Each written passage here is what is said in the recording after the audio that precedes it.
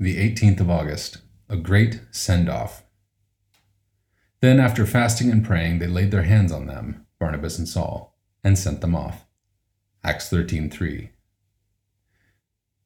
It must have been quite a day in the congregation of Antioch. We don't know how big the congregation was, but they were an interesting collection of people. They were from different countries, both Jews and non-Jews, and probably had rich and poor people among them. It was from that group of Christians that Barnabas and Saul, or Paul, left to become missionaries. These two men didn't just decide to go off on their own because they thought it would be a good thing to do. The Bible tells us they were sent by the congregation. And the congregation didn't just decide that Barnabas and Saul were good men for this job.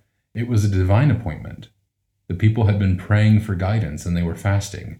They were really serious about this matter of missionary work.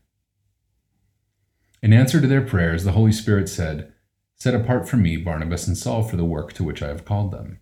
Verse 2. Only then were these men sent off with the blessing of the congregation.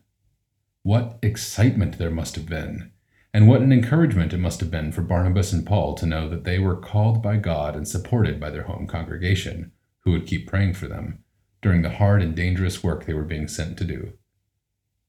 God wants us to pray for those from among us who are called and sent to preach the gospel, whether at home or abroad. And a prayer. Dear Lord, help me to be faithful in praying for your servants. Amen.